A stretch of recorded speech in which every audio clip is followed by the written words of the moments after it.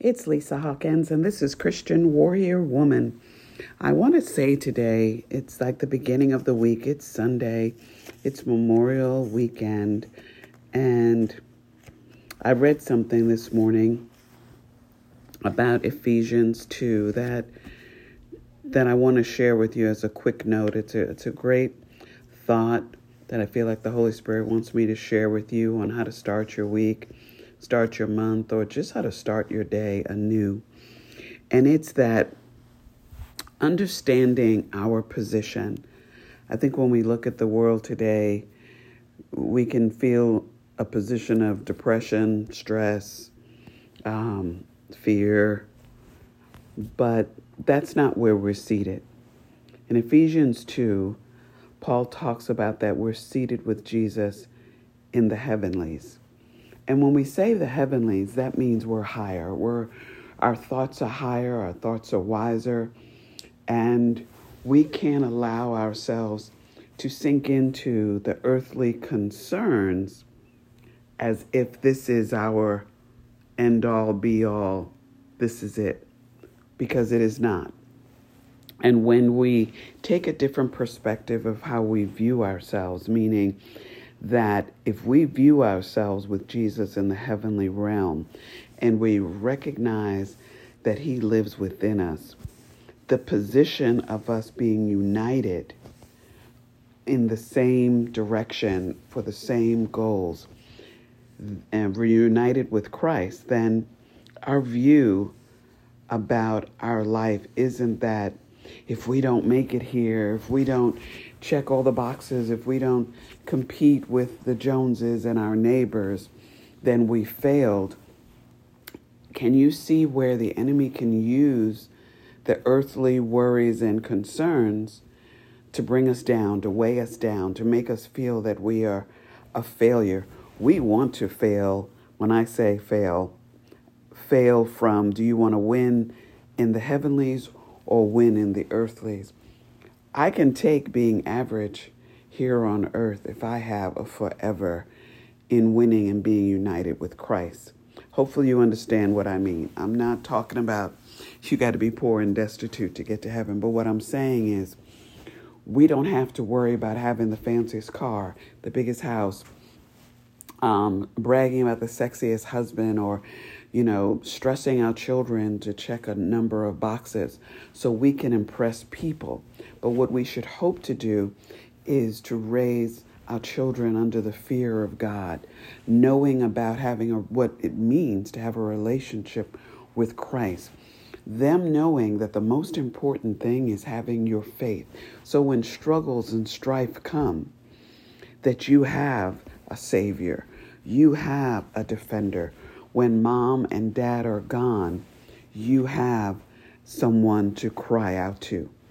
And I think it's important that we reevaluate how we see ourselves, our position, not to look at heaven as something that, that's just out there in the distance. But no, I am a part of what's in the heaven, which also helps us on how we act, how we behave, and how we treat others. Because if we really walk and talk and breathe with recognizing that we have that resurrection power of Jesus within us, then when we hit life struggles and issues, we know that we have a solution. We know that we will win. We know that we're not defeated. We know that we are victorious.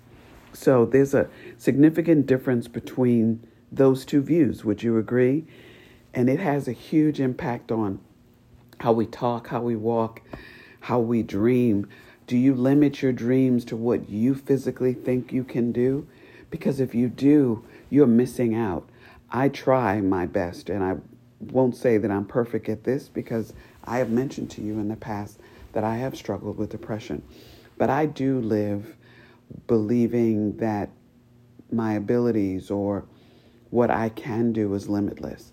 Because if Christ is within me, then I don't have to fear about going after different things because I have access to discernment. I have access to knowing that I can accomplish above what I can imagine, think, or trust in. And I want you to think that way. You may feel you're a single mom, finances aren't great, you've been heartbroken, but the powerful principle is through all of that, Christ saw you through it. Through all of that, he abides in you.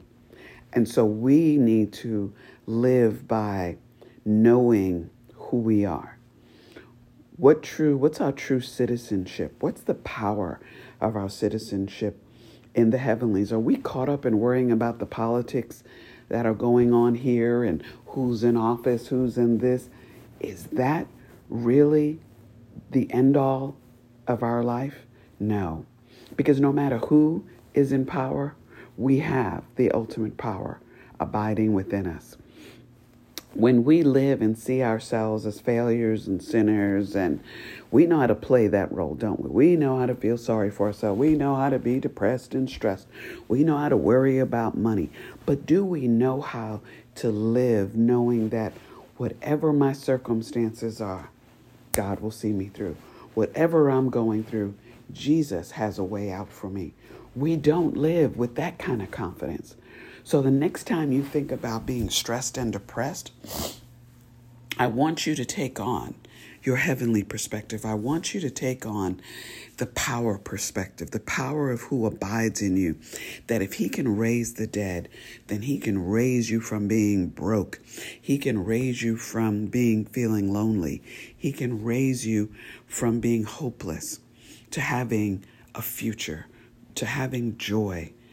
And allow yourself to feel the blessings.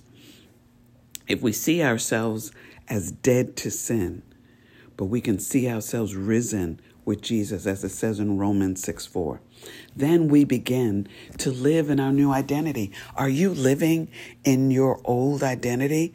When you repented and said, Jesus, forgive me, and I want to follow you, and I want you to be in my life, that was when you dropped that old skin. You dropped those old thoughts. You dropped those old clothes.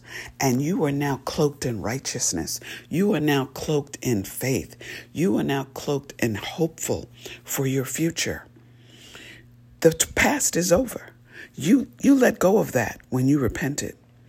So you can't remain stuck. You have to remain moving forward. So when we see ourselves then to that, we begin to step and we begin to live the life of a resurrected member of heaven. When we count on the fact that our old nature was crucified with Christ on that cross, and now he lives within us, as it says in Galatians 2:20, we stop relying on ourselves. Stop relying on what you can do. Start relying on what your faith can do. The Lord promised the Holy Spirit. What does the Holy Spirit do for us? What does the word say? A comforter. When do you need comfort? When you feel stressed, when you feel depressed, when you feel that life is knocking you out, hitting you with blows that you didn't see coming. I know what that feels like. Whether you read the book Christian Warrior Woman or everything that's happened outside of what I've shared testimonies there, life and the enemy is always coming. But we have to always be building ourselves up, gaining our strength. It's like lifting that weight. The word that comes from the Bible is like lifting weights. So when a blow comes to us, we are strong enough to block it with the word. We're strong enough to block it with our faith, with the knowledge, with the power within us, with our own words, that we can speak what is true, what is honorable, and what is factual according to the blood. So I want to encourage you today to live and position yourself, that you begin to have a perspective that brings life to your bones, that brings the joy and allows you to shine bright in this world. We are here in this hour for a reason, and shining bright is a huge role. Being encouraging is powerful. We are here to let others know of who we put our trust in. Can't put your trust in the news. Can't put your trust in other people, your job. You have to put your trust in Christ. I want to give God the praise and glory that during this pandemic, the Lord has kept us whole. He has blessed so many people. And we also know those who have lost people and need continual prayer and support. But many of us, He has brought us through. And we need to rejoice in that. We need to encourage others that whether we're here today or tomorrow, we are with Jesus. Have a great day, and you start your week, your hour, your day, knowing that you're a new creature. In Jesus' name, amen.